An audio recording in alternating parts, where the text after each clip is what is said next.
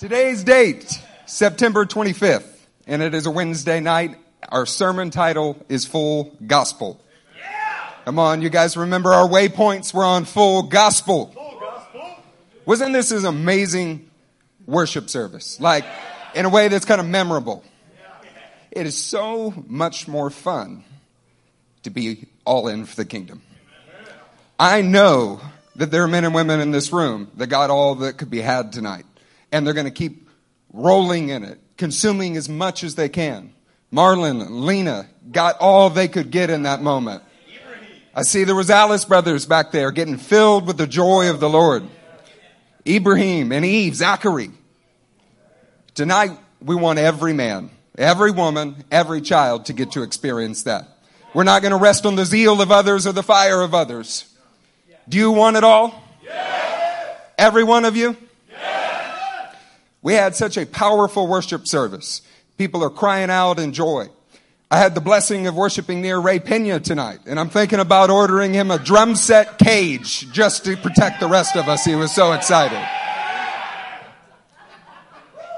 You guys going to continue in a fiery zeal for all of the gospel? Then let's go to Genesis 40 together.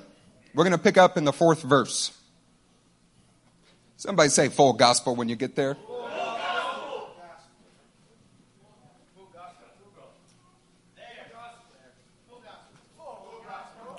Full gospel. The captain of the guard assigned them to Joseph, and he attended them. After they had been in custody for some time,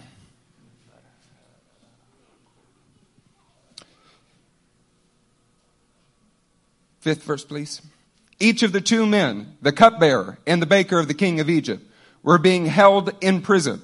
They had a dream the same night, and each dream had a meaning of its own. So we have Joseph here, who's in prison. And two men have a dream. When Joseph came to them the next morning, he saw that they were dejected. Wow. Can somebody say dejected? Dejected. This should call to mind Cain's face and how God responded to him when he saw a countenance. So he asked Pharaoh's officials who were in custody with him in his master's house, "Why do you look so sad today?" "We both had dreams," they answered, "but there is no one to interpret them." Then Joseph said to them, "Do not interpretations belong to God? Tell me your dreams." The reason we're starting here is Joseph is an example of a type of Christ in the law. And he's also an example of how we should live. Joseph is in prison in this passage. He's been demoted. He's been put in a situation that is holistically unfair in every way. But there was a certain thing that was assigned to him. You guys remember the prophecy during worship about you being a stone that was living in place, and that we must joyfully accept how God is trying to position us, where he has placed us, and how he wants to shape us. Joseph knew where he was assigned, even if it was prison. Even if it was difficult, even if there were things that he was having to fight for and endure that just weren't fair. And when he saw two men with a countenance that was like Cain, he felt a responsibility. He felt a responsibility to those that were placed in front of him. Can you imagine how easy in prison it would be just to worry about your own needs, you're trying not to make waves, trying not to cause trouble? Often in this room, we'll have a countenance that says that we're dejected. That without you speaking, we can see that you're somewhere near Cain versus Abel. That something inside of you has been twisted up. What we're advocating for here is that a man of God who knows his assignment takes responsibility for the men and women that are around him. If he put them in your life, then you have an obligation to them. In the Spirit's power, we have two messages that come forth from this. One message is to a cupbearer. This cupbearer hears the message of salvation. Here's a message of hope. Here's a message of how God is going to restore his life.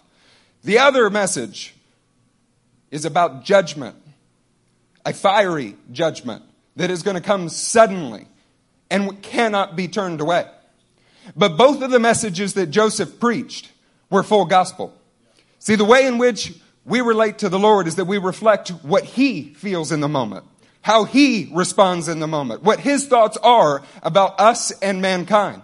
Brother Ohad shared with us this evening about how we feel about ourselves makes no difference to God. He wants us to see how He feels about us. The same is true for the people that are around you. This man gave the full message of God's interpretation. Everything that was supposed to be spoken, and yet they were radically different. If you ever wondered how Jesus can come to so many different people in the book of John or in Luke, a woman at a well, a beggar, and he is preaching the exact same message but in so many different ways, it's because he perfectly reflected the Father. What we want to do tonight is not just suppress our own feelings and choose just to be joyful or suppress our own thoughts about somebody. It's to cause them to die and throw them out of here. It's that those old emotions no longer haunt you. They're no longer calling to you. That you become the representation of Christ on earth. That joy that you felt tonight is how we are supposed to live every day. That we can be alive like this. Of course you're miserable if you're half dead and half alive. You're supposed to be all the way alive or all the way dead. We're not going to be lukewarm. We're going to be those who feel the revival of God in our hearts at all the time. Christian life is supposed to be joyful no matter the circumstance. And that's not because it's just some kind of strange Buddhist discipline where you're struggling through the pain that you're enduring. It's because when that feeling that you felt tonight is coursing through you, nothing else matters. Can I get an amen from somebody about that? Come on, church. Say full gospel. Full gospel. Full gospel. Full gospel. See, when you have the full gospel, it permeates every part of your life. If you have the full gospel, you don't have a full ministry and a half full marriage. You're not a full preacher, complete, eloquent, excellent. And you're a half full father. Go to verse 20 of the same chapter.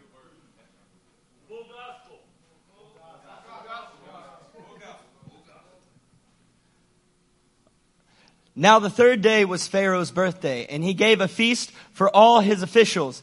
He lifted up the heads of the chief cupbearer and the chief baker in the presence of his official. He restored the chief cupbearer to his position, so that he once again put the cup into Pharaoh's hands. Amen. But he impaled the chief baker, just as Joseph had said to them in his interpretation. Ouch. This is a full gospel message. It's not, hey, I'm going to ask you to tell me your problem, and I'm going to give you any answer that benefits you and makes you like me. He had to lay aside his personal preferences of what he probably wanted to say and do exactly what the Lord told him. Can we go back to verse 8? The last line in verse 8. Tell me your dreams. You may have the right answer to people's problems. I shouldn't say may. You do. Because you have the full gospel message. Having it and not implementing it makes it useless. You have to see people in a situation and say, tell me your dreams. Tell me what's going on. Tell me where you are at. What are you searching for? Because I have the answer. Now, when you do that, you cannot shortcut the full gospel and just rely on your personal preferences. And if you have it, stepping into a situation, know that it may cost you something, has to die. And if you have that stepping in mentality that, if the water feels fine, I'll do it, that has to die. We have to go after these things. In worship tonight, there's always a building up. It's why worship's structured the way that it is. We're trying to get everyone together on the same page, moving forward, and we're like a locomotive that's just picking up momentum. And when we hit max speed, stopping us is impossible. The same with having the full gospel. You have to have the initiative to step out and tell people how it is. Let everything about the situation that's going to affect you die, and do and share what the Lord gave you. Let's look at Psalm 45, verse 7.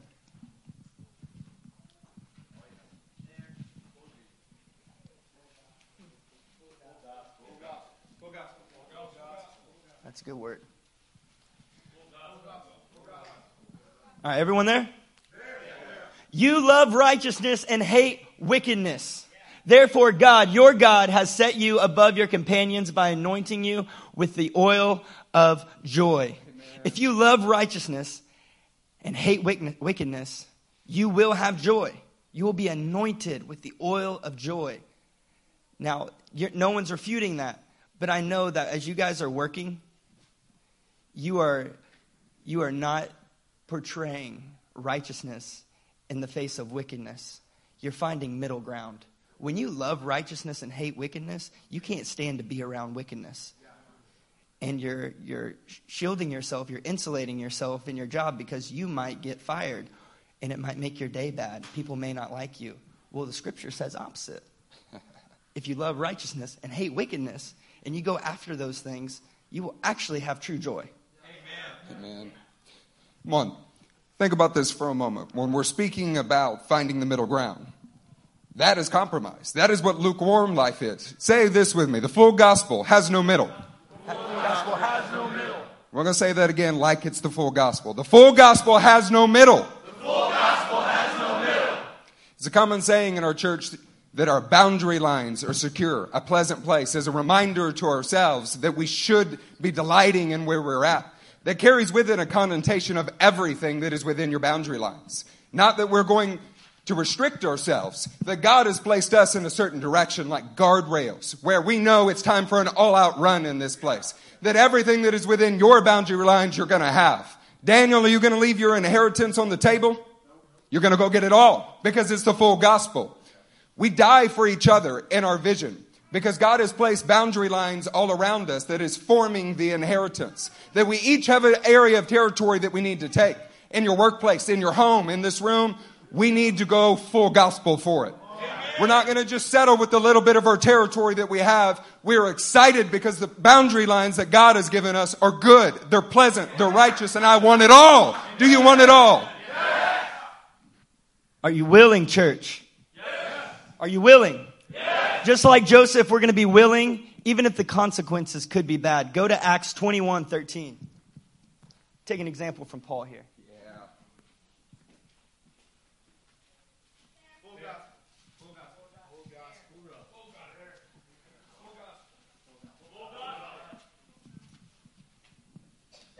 Then Paul answered, "Why are you weeping and breaking my heart? I am ready not only to be bound, but also to die in Jerusalem for the name of the Lord Jesus." Ready.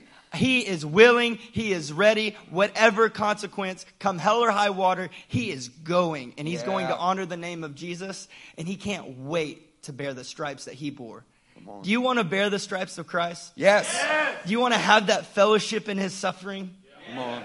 Then we have to go after the full gospel and speak it in its fullness, not shortcut truths because they're convenient. The gospel is not convenient. It's not a candy-covered gospel that many of the modern churches these days are preaching. This is a full gospel. I'm not just willing, brother. I'm ready. I want it. I'm looking for it tonight. Come on, let's turn together to 1 Kings chapter 22. Guys, I don't know how you guys got to this church, but as you're turning there, I want to share a very small snippet of how I got to this church. And it started with a desire. The only reason why the Lord brought me from the nasty pit where I was to a place of great revelation and great power is because I got to a point where I said, "Lord, what I'm doing is not working. I know that I do not have everything that you have to offer. I know that I have just a small little smidgen of what is available to me. And I'm telling you right now, I'm going to do whatever it takes to get it all." Amen. And guess what? Look, he brought me to a place where it's possible. Amen. He brought me to a place that will equip, that will teach, that will disciple, that will model, that will go through the whole Talmudim process and bring out disciples that are better than the ones that are going before. This is no small truth, but the thing that the Lord had to renew in me tonight during that first set of worship is, hey, have you gotten to a place where you got to a place in the eyes of your peers that is satisfactory, but you haven't gotten the whole truth? You haven't gotten the full gospel. You haven't attained to everything that you read in the Word of God. You see, when I first came here, the Word of God washed over me like it was all brand new. And I know that you, as well as me, want to read the Word of God with the illusion of the first time, like it was the first time you were reading it. But somehow it gets dull over time, and we have to ask the Holy Ghost, renew that first time in me. Let me read your Word and see things that aren't showing up in my life, and let them actually show up, Lord. I feel like that's what the Holy Ghost was getting at the first worship set, and I don't think we got all the way. I think there's so much farther that we can go. And look, a little spoiler alert, that's where we're going with this message, okay? Where we're going is, we got a good place, but we're going farther than that. We're going with a greater equipment on our bodies and in our actions. We're going for not just the perception of what is truth, not just a complete perception, but a complete full gospel kind of life that shows up and changes other people's lives. That's what we want to do. Let's read 1 Kings chapter 22. We're going to start in verse 1. Now that we know where we're going, let's go together. Look, we're not going to leave anyone behind tonight. Not one soul is going to be left behind tonight. If you want the full gospel, if you want the full truth, if you're tired of reading the Word and seeing things that aren't showing up in your life, and you want to strive after them with God's church, this is the night to do it, church. Amen. We're going to do it together. 1 Kings 22:1. For 3 years, there was no war between Aram and Israel. But in the 3rd year, Jehoshaphat, king of Judah, went down to see the king of Israel. The king of Israel had said to his officials, "Don't you know that Ramoth Gilead belongs to us? And yet we are doing nothing to retake it from the king of Aram." So he asked Jehoshaphat, "Will you go with me to fight against Ramoth Gilead?" Jehoshaphat replied to the king of Israel, "I am as you are, my people as your people, my horses as your horses." But Jehoshaphat also said to the king of Israel, "First seek the counsel of the Lord." Do you find yourself in King Jehoshaphat's position? I think that I find myself in King Jehoshaphat's position more times than not. You see, I get myself in a spot, whether it doesn't matter where it is, whether it's in the workplace, whether it really has no bearing on anything where it is. I know that it happens in everybody's lives here. You get in a conversation and you're trying to figure out how far you're going to go. How far am I going to take this gospel thing? You see, I'm with you in the conversation and I can talk on these levels with you. But on the other hand, I also know that I need to hear from the Lord. Because this is not a cookie cutter situation I'm in. You see, this conversation is important to God. And everybody is different and I must be Spirit led. You see, I get caught in this all the time. I get caught in these conversations where I'm like, oh yeah, the last time I talked about this, the Lord really moved on this passage and it's kind of clicking with me right now. So let's turn there. Let's go there. Hey, what if I just prayed for you? Can I just pray? Blessings, brother. Blessings. Blessings. Yes. It's embarrassing. You see, when we talk about it out loud like this, after the Holy Spirit is enlightening our souls about this concept, isn't it embarrassing? Isn't it a little bit, I'm talking a little bit sheepish here. Jehoshaphat is straddling two things here. He's straddling a lame, tame gospel, and he's straddling a full gospel with God's power. Let's continue to read. So the king of Israel brought together the prophets, about 400 men, and asked them, "Shall I go to war against Ramoth Gilead, or shall I refrain?" "Go," they answered, "for the Lord will give it into the king's hand." Man, don't you love prophets like this? 400 prophets that are all telling you, go, go, go, go, go. Let's keep reading. There's going to be a couple different groups here. But Jehoshaphat asked, "Is there no longer a prophet of the Lord here whom we can inquire of?" Man, thank you, Jehoshaphat. Get some wits about you, brother. The king of Israel answered Jehoshaphat, "There is still one prophet through whom we can inquire of the Lord, but somebody say hate him. I hate him because he never prophesies anything good about me, but always bad. He is Micaiah, son of Imlah." Come on, Micaiah. Somebody say amen. Amen. We were sitting together last night reading this with Micaiah, and the Lord's just breathing on it. It was an incredible experience. Amen. Incredible man of God. Ahab. Look, Don't you get the idea that Ahab's just kind of whining here? Yeah. Look, one of our axioms here at LCM is stop whining. Just simply stop it. Ahab, stop whining, dude. I can hear your whining from here. I can hear your whining through the millennia, Ahab. You got to stop that. Stop whining. Stop sinning. Yeah, that reminds me. I hate meeting with him. Well, then stop sinning. He is Micaiah, son of Imlah. The king should not say such a thing, Jehoshaphat replied. All right, we're getting it. We're getting it. Come on. So the king of Israel called one of his officials and said, bring Micaiah, son of Imlah, at once. Dressed in their royal robes, the king of Israel and Jehoshaphat, king of Judah, were sitting on their thrones at the threshing floor by the entrance of the gate of Samaria, with all the prophets prophesying before them. Can we hop ahead to verse 17? Yeah. There. Then Micaiah answered, I saw all Israel scattered on the hills like sheep without a shepherd. And the Lord said, these people have no master. Let each one go home in peace. Can you say that wasn't accepted by Micaiah's audience like it should have been? Look, we have a few different groups here. We have Ahab. He's living in unbelief. He does not believe what the Lord desires to do. Neither does he want to hear any of it. He's at the point where he's completely maxed out. He's completely maxed out on his faith. He doesn't want to go any farther. Then we've got these 400 prophets. They get pleasure from people agreeing with their passionate stance. Yeah. You see, this is not unlike everyone around us and not unlike us. You see, I get myself in conversations all the time where I don't know how I'm going to get out of them. So, hey, let's just make sure that we end in agreement of some sort. That can be a default. For me, that can show up as a default. Yep. These 400 prophets, their default is to stand in line and make sure that things go smoothly, without bumps, make sure that there are no rough edges. It's not about the full gospel, it's about a full paycheck at the end of the day. Then you got Jehoshaphat.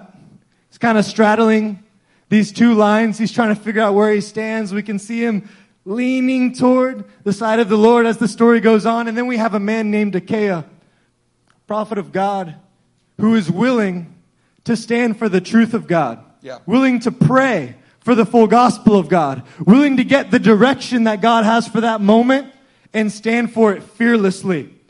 How many of you guys want to be like Micaiah with a full gospel kind of mentality? Not straddling the line anymore. Not trying to please your fellow man.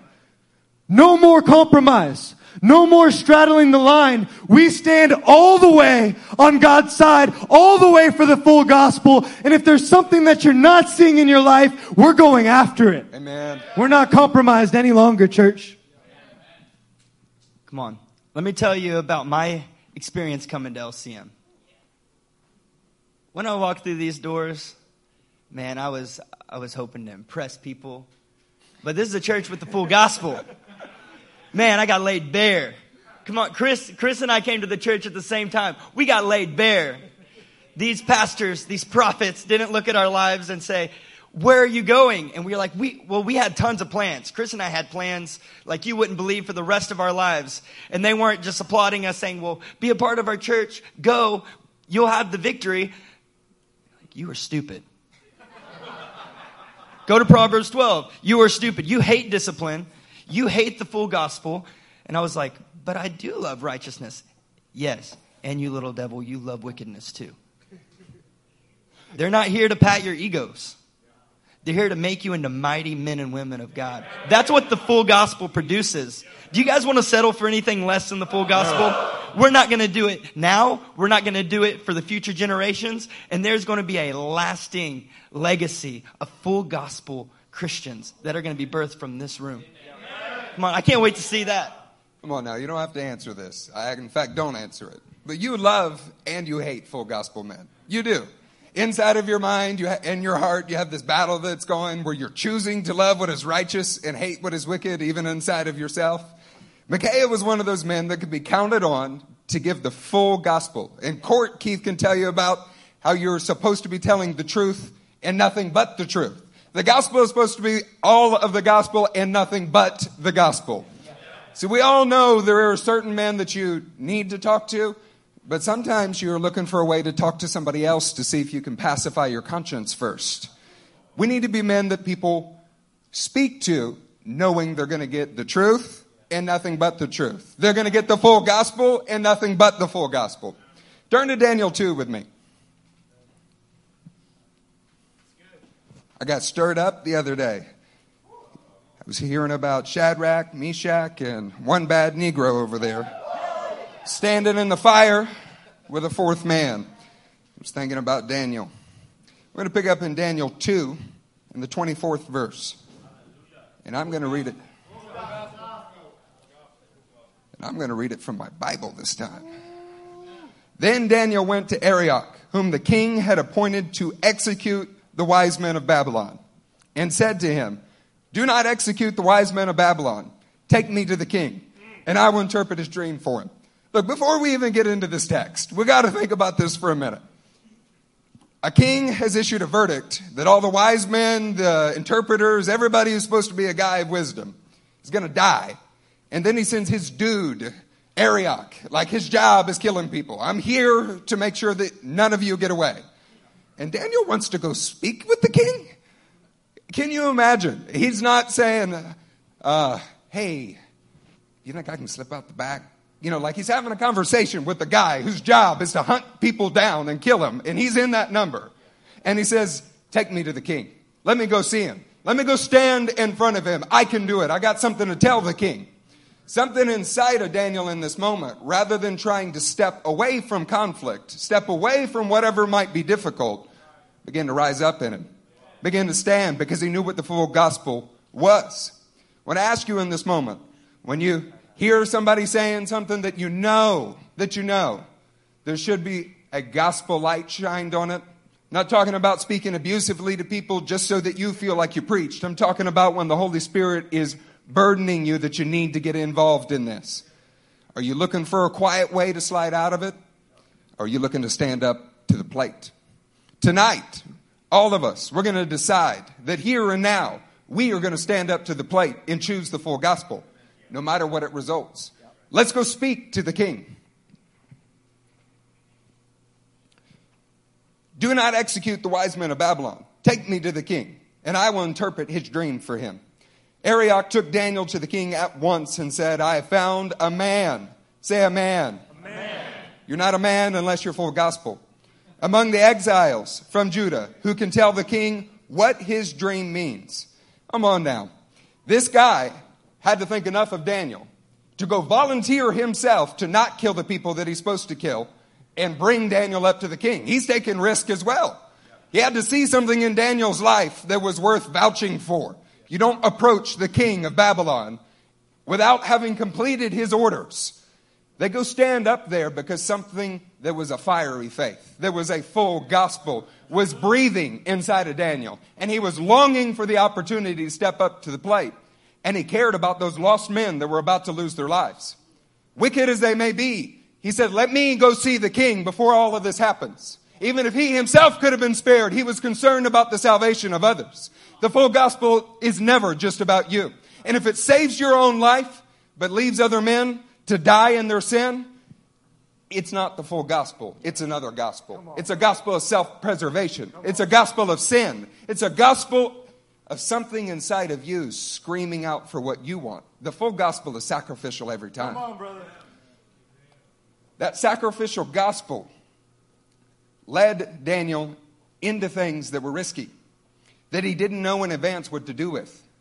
You ever felt like you needed to prophesy, and you had a couple words, but you had no idea what the rest of it was, and you had to work up the courage to actually prophesy? You remember what it was to get filled with the Holy Ghost, where you could feel something was happening, but you didn't know what to say?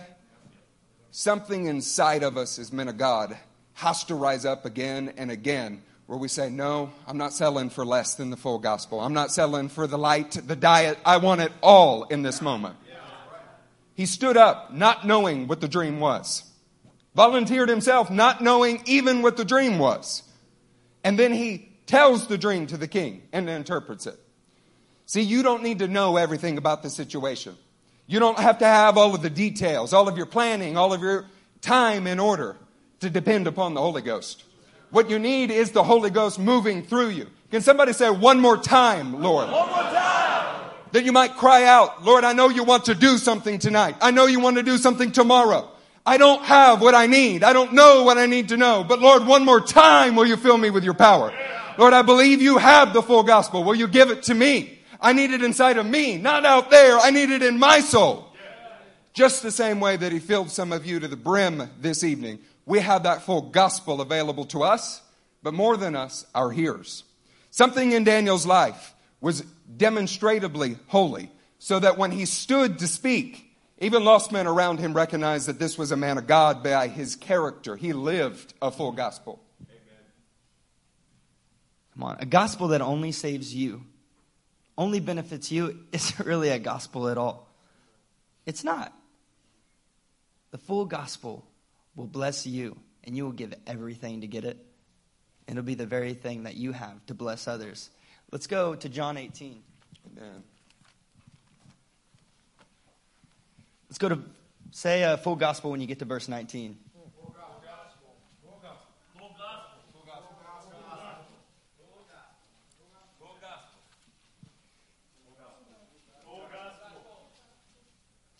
gospel. When you think about your witness, I want you to consider this. Let's think about Psalm 45:7.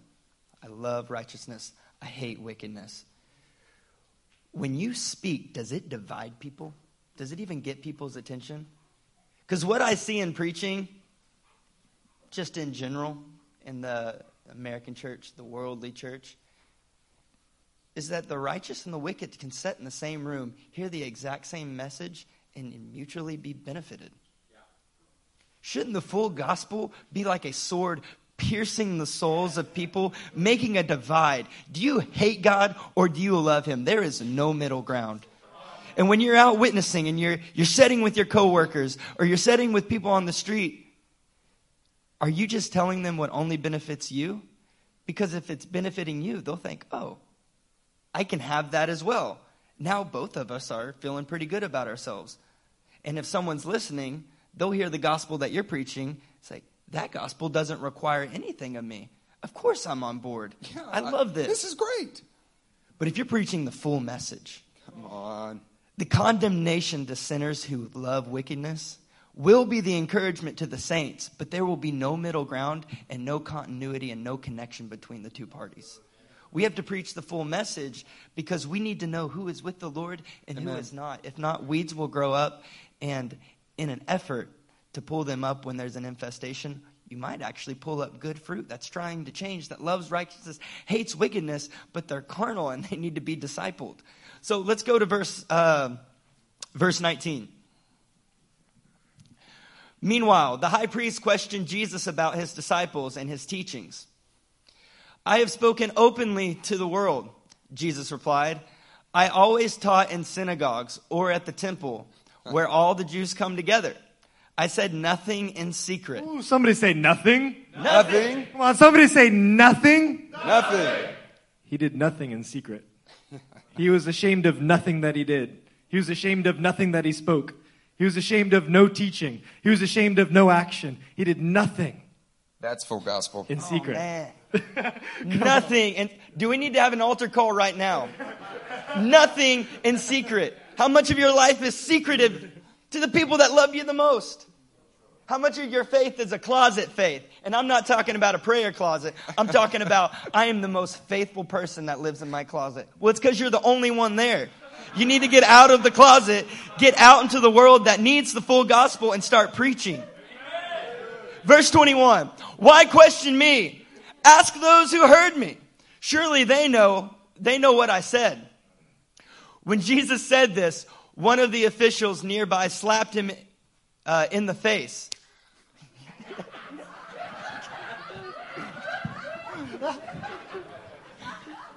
I can't go anywhere with these guys. They're completely out of control. But you know what? They're full gospel. And that makes them worthy of my life being laid down, that they can partake in everything God has for them. And because they're full gospel men, they're saying, we're not leaving Payton behind. There's something pretty special about working in a tri-unity, if you will. A kind of God-ordained mission that he's formed from the beginning of time, and we're just now seeing the culmination of it. But let's pick up, because this is verse 22. This is important. When Jesus said this, one of the officials nearby slapped him in the face. Is this the way you answer the high priest, he demanded? Is this how you answer him? Come on, how many times do you get approached? Like, what are you saying? Are you talking about me? Of course we're talking to you. But in this case, check this out. He's talking to the high priest. He references other people. And who's listening? The guy who slapped him. When you preach the full gospel, anyone listening is going to be convicted. People aren't going to be able to tune you out. They're not going to be able to shut you up. All they're going to be able to do is somehow demean you or physically make you stop. How much of your preaching is simply stopped by the thought that something bad may happen? Come on, do you melt when adverse effects are seemingly imminent? Well, I'll tell you what, you've convinced yourself that they are. But the gospel never says anything about that. Jesus couldn't be stopped. People slapped him. People persecuted him. Tried to make him shut up. They even tried to kill him, and that still didn't stop him. No. And I tell you tonight, if you go after the full gospel, everything God has for you, they may put you to death. They will put you to death.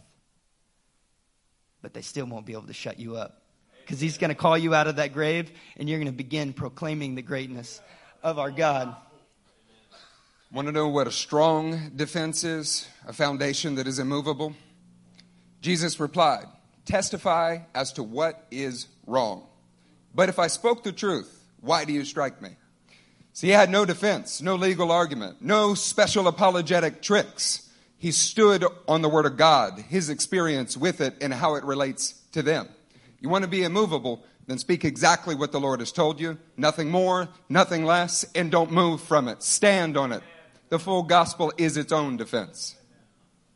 Come on. Verse 24. Then Annas sent him bound to Caiaphas, the high priest. Check this out. Dangerous 25. Jesus. Meanwhile, Simon Peter was still standing there, warming himself.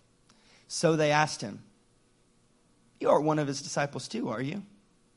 But he denied it. Ooh, the saying, shaky ground. I am not. Every student, when he's fully trained, will be like who? His teacher. Peter's seeing that. A disciple of Christ is seeing what it's going to take for him to be like his teacher. And in a moment he was asked, he settled for a half gospel. He didn't settle for the full gospel that says, I'm laying everything in my life aside. I take up the sufferings. I take up the persecutions. Not because I want to. I think the Holy Spirit in us will make us desire those things, even if we know they hurt. But there has to be a time, maybe the first time, that you make a conscious effort against what you know you want or what the Holy Spirit wants. Like, that's what it's going to take. I don't want to do that. But I know that's what it's going to take because that's what my teacher did. And you make a concerted, self-initiated effort to put yourself in the persecution and not move for anything. If it costs you everything, I promise you, it's worth it. The Proverbs speak about wisdom. Yeah. Wisdom from God. Sell everything. Above all things, get wisdom. Get knowledge. Get insight. Sell everything you have. Pay every price, full price, to get the full gospel. Now, in this church, not just these brothers with me, we've gone through hell together. We've lost children. We've been persecuted. We've been sued. I mean, there's such a long list of just distasteful things that have happened. Yeah. We've been in the trenches together. And why we're doing that, we're studying. We're trying to get the full gospel ingrained on the tablet of our heart. But how many of you tonight know that you've been like Peter? When confronted. Are you one of those disciples? Yeah, had to repent. Oh, you may not be Over so and bold over to again. say, I'm not. But is silence not the same answer? We cannot remain silent. The full gospel speaks it out. You can direct it towards one man, but I promise you other people are going to be hearing, and it's going to divide them. There is no middle ground in the full gospel. There's no middle. I can't say that enough. And as we go back into worship, just as I'm staring at every one of you right now, I'm going to be looking. Who is sitting in the middle ground? Who refuses to move? Now, I don't want to scare you. Yeah, I do. I want to scare you. Because the pastors are making me into the man that I'm supposed to be and preparing me for every work in Christ. I stand up here service after service, and I see the same people just running towards righteousness. Tell no lies to the worship team. They see. Yeah, we see. I see not that many people running towards wickedness. I see a hell of a lot of people just staying in the middle ground. Can we stop that tonight? Yes. Yeah. Can we hate that tonight? Yes. Come on, can we hate it tonight? Yes. Then I expect as we continue to go through the Word, as we go through the second set of worship, as we come up on Discipleship Helps Friday, and whatever we have going on Saturday and service on Sunday, that every day you wake up and say, I'm going to be full gospel. There is no middle ground. If there's a response to be had, I'm going to be on the right side of it. If there's a conversation to be had, I'm going to be on the right side out of it. Because just to be silent or tolerate wickedness is not hating it. If you want to be full gospel, you have to live full gospel. Yeah. It'll show up in every aspect of your life, and it will be the very thing that is going to bring salvation to the nations. Do you guys want to see salvation come to the nations? Yes. Come on, I can't tell you how much I want to see that, but I know that it'll never happen unless we get it right here. Come on, we are literally in the melting pot, the stew, if you will, that is going to feed the nations. We got to get cooked right. Come on, it may burn you tonight. I don't care if I make eye contact with you. I'm looking at you to see if you're going to choose. You can get mad because I know if you don't respond, you're dead anyways. Come on, no apathy in here. Can we do that? Oh, yeah. Oh, yeah. Come on, how many, if I asked you in this room if you wanted freedom tonight, you would raise your hand and shout yes? Yes. Now, how many of you Got 'em. want freedom from the world's perception in your life? A little less on that one. How many of you want freedom from the chains that come when you are concerned with how the world looks at you? Yeah. Amen. I do. I do with all of my heart. I want freedom from chains that I put on myself based on the world's perception of me. You see, the world's perception of you is the greatest enemy to the full gospel breaking out in your life. The greatest enemy. Man, the Holy Ghost is so awesome. One of the last prophecies we had at the end of the first set was, it is not how you see you or anybody else sees you that is important. It is how the Lord Almighty sees you. Amen. That is the most important thing in your life. Tonight, we can get real freedom. See, a lot of times we get caught up in praying about freedom in all kinds of different things. I mean, some are better than others, let's just be honest. One of the things that I am convinced of tonight is that we need freedom from the world's perception on our lives. Oh, That if we could get freedom from the world's perception, then our full gospel kind of mentality and our full gospel kind of life would become unchained and it would explode. You see, it'd be something like, kind of like Acts chapter 5, verse 17. Can you guys go there with me? Say full gospel when you get there.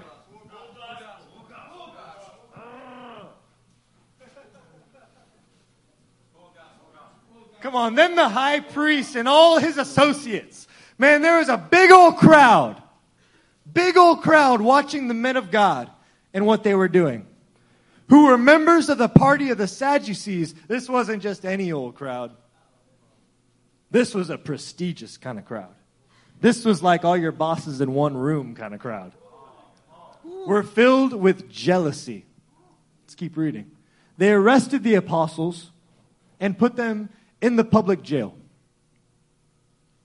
But during the night, an angel of the Lord opened the doors of the jail and brought them out. Come on. Before we move on to verse 20, I read stories like this all the time. Yeah. Because I really like the Word. And I like to read it every day. And so when I read stories like this, a lot of the times I'm reading them and I'm saying, Lord, I want this story in my life. I want these testimonies in my life. You see, the only way that these men got into prison in the first place is that they were DCD about the opinions of everybody else around them. You see, they didn't care a damn about what the Sadducees thought about what they were doing.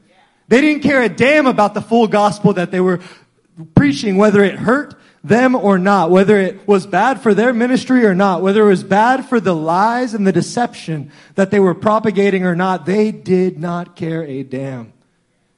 Do you care a damn tonight about what the world thinks about you? You see, we will get freedom over this. And when we break those chains, when the Holy Ghost comes in and breaks those chains of perception from us, then I guarantee you we'll be seeing these greater situations come about in our lives. We'll be seeing what we've always wanted to see. To be in really terrible spots for God with each other and praying and singing throughout the night, praising His name, seeing people getting born again. We'll be in spots that we could have only dreamed of. There's chains to deal with first. Verse 20 says, go, stand in the temple courts, he said, and tell the people all about this new life. At daybreak, they entered the temple courts, as they had been told, and began to teach the people. See, sometimes, before you get full gospel, you got to get full free from the world. Everybody say full free.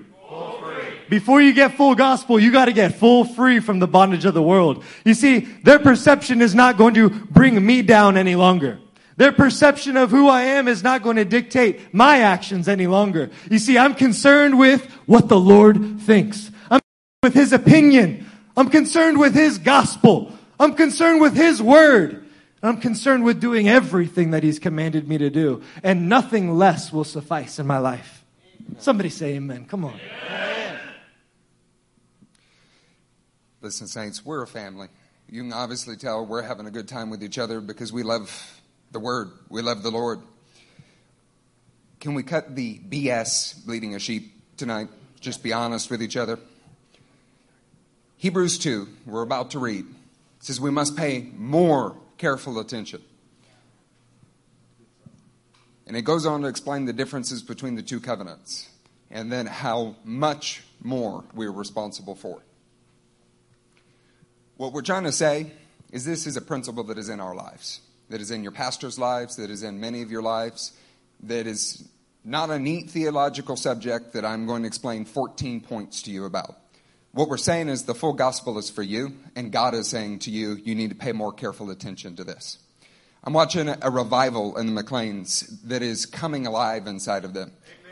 And what they're going to do is build upon this, not just for a few weeks, but months and years. And then we see dramatic supernatural events because of that. What we're saying is if your home, your property, is something that is an idol in your life, keeping you away from discipleship, sell it, get rid of it, be full in all the gospel, everything that this church has to offer. Can I get an amen, Assad? You guys pick up roots with your family, got little kids, school systems, all of those things. Whatever it takes. It's time for us to have the real gospel. Not for some of us to be pretending. I know you. I know your names. I can call you out. But I think you know who I'm talking about. Any area in your life that we are allowing our education to exceed our obedience is sin. We've been educated more than almost anybody that you will meet. I have yet to find a church that preaches the word or teaches during the week the way that this body does. And I've been around most of the world. Right now, something inside of us has got to decide that over the next 10, 15 minutes as we are nearing a close and heading back into worship, are we going to take the seriousness and the gravity of how God speaks about this covenant with us? See, a saying in our church that we've been hearing a lot lately is how much we sacrifice is how much we love Him. The more we sacrifice, the more that we love the Lord. So what sacrifice is it that you need to make tonight? What is it that has kept you living as a half-hearted Christian part of your week? What is it that has kept your marriage on the rocks and in disarray? Are one of you devoted to discipleship and your wife is resisting? Or is your wife faithful in prayer and you're just lazy? Where in this room do we need to make a sacrifice that is a pleasing aroma to Him on that altar so that every man, every woman, every family is full gospel? Because that is what God is speaking to us and why He brought us here this evening. We're going to cut the bleating of sheep, all of the excuses and reasons why we did what the Lord said, and we're actually going to do what the Lord says tonight. Like Samuel, we're going to go kill Agag. What is your Agag? How are we going to drop the knife and get rid of the things that have kept us corrupted when we want to be full gospel?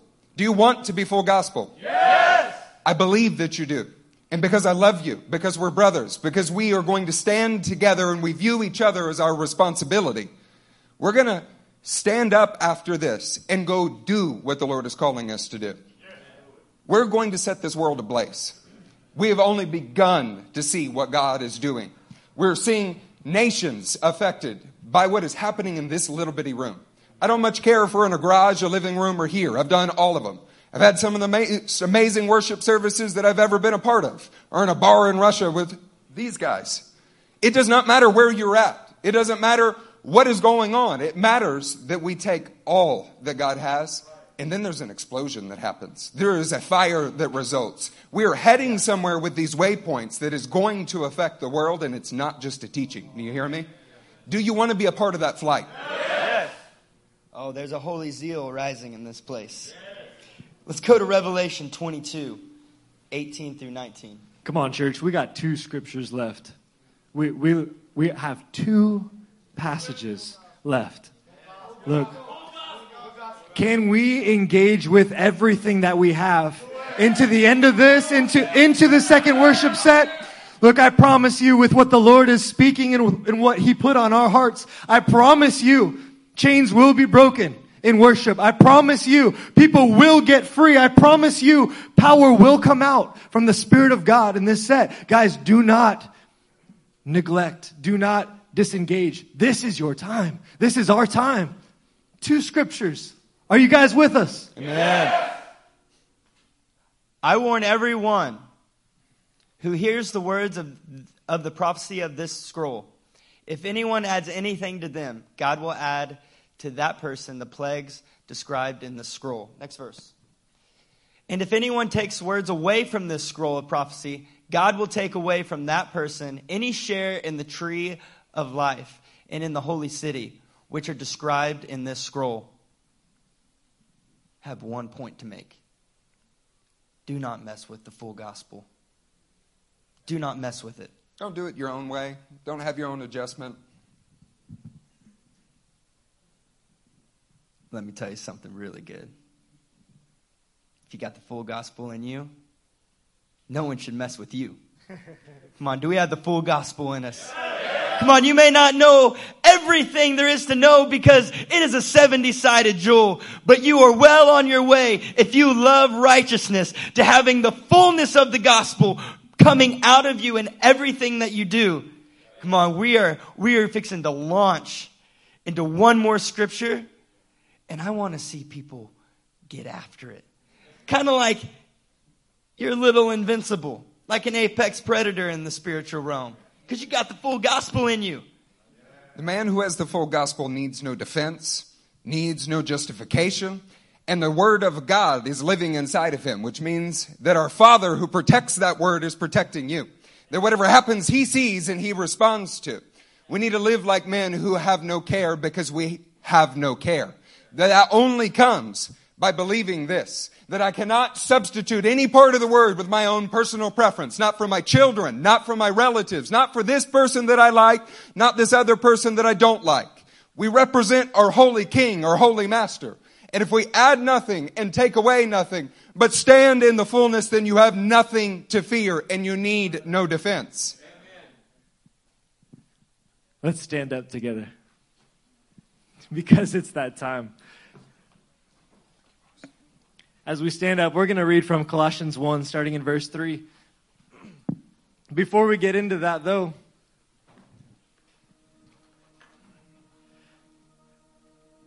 I want to take a moment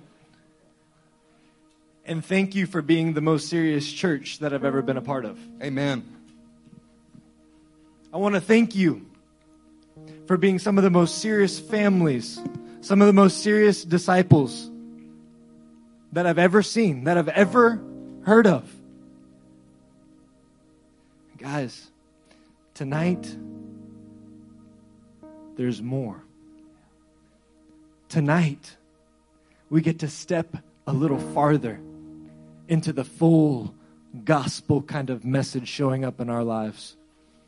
Colossians 1:3 says, we always thank God, the Father of our Lord Jesus Christ, when we pray for you, because we have heard of your faith in Christ Jesus and of the love you have for all God's people.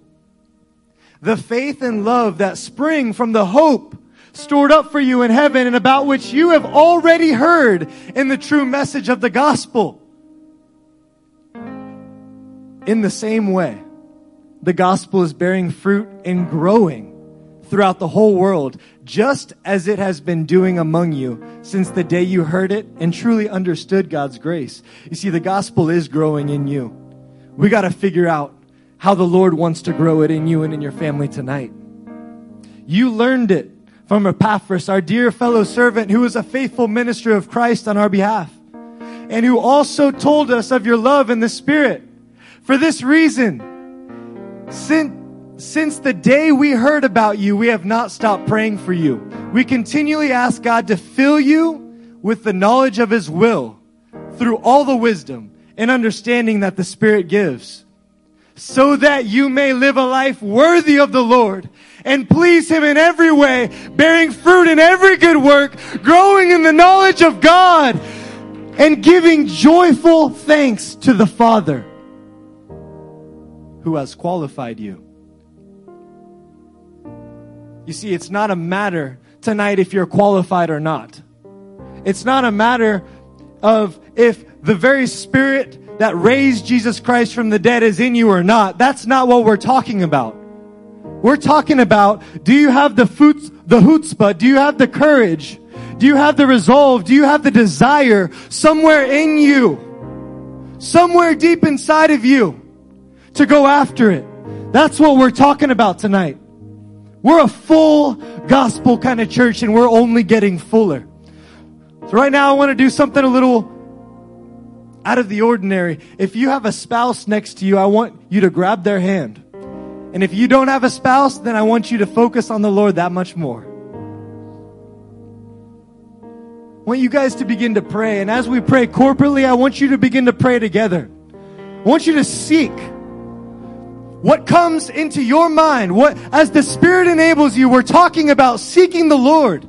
We're talking about seeking what the Lord wants in every situation. I believe the Lord has a word for every couple, every family in this situation. You see, we're just like Joseph. We're just like Daniel. We're just like the men in Acts. We're just like these people. If we seek the Lord and ask Him, how you want me to grow, Lord?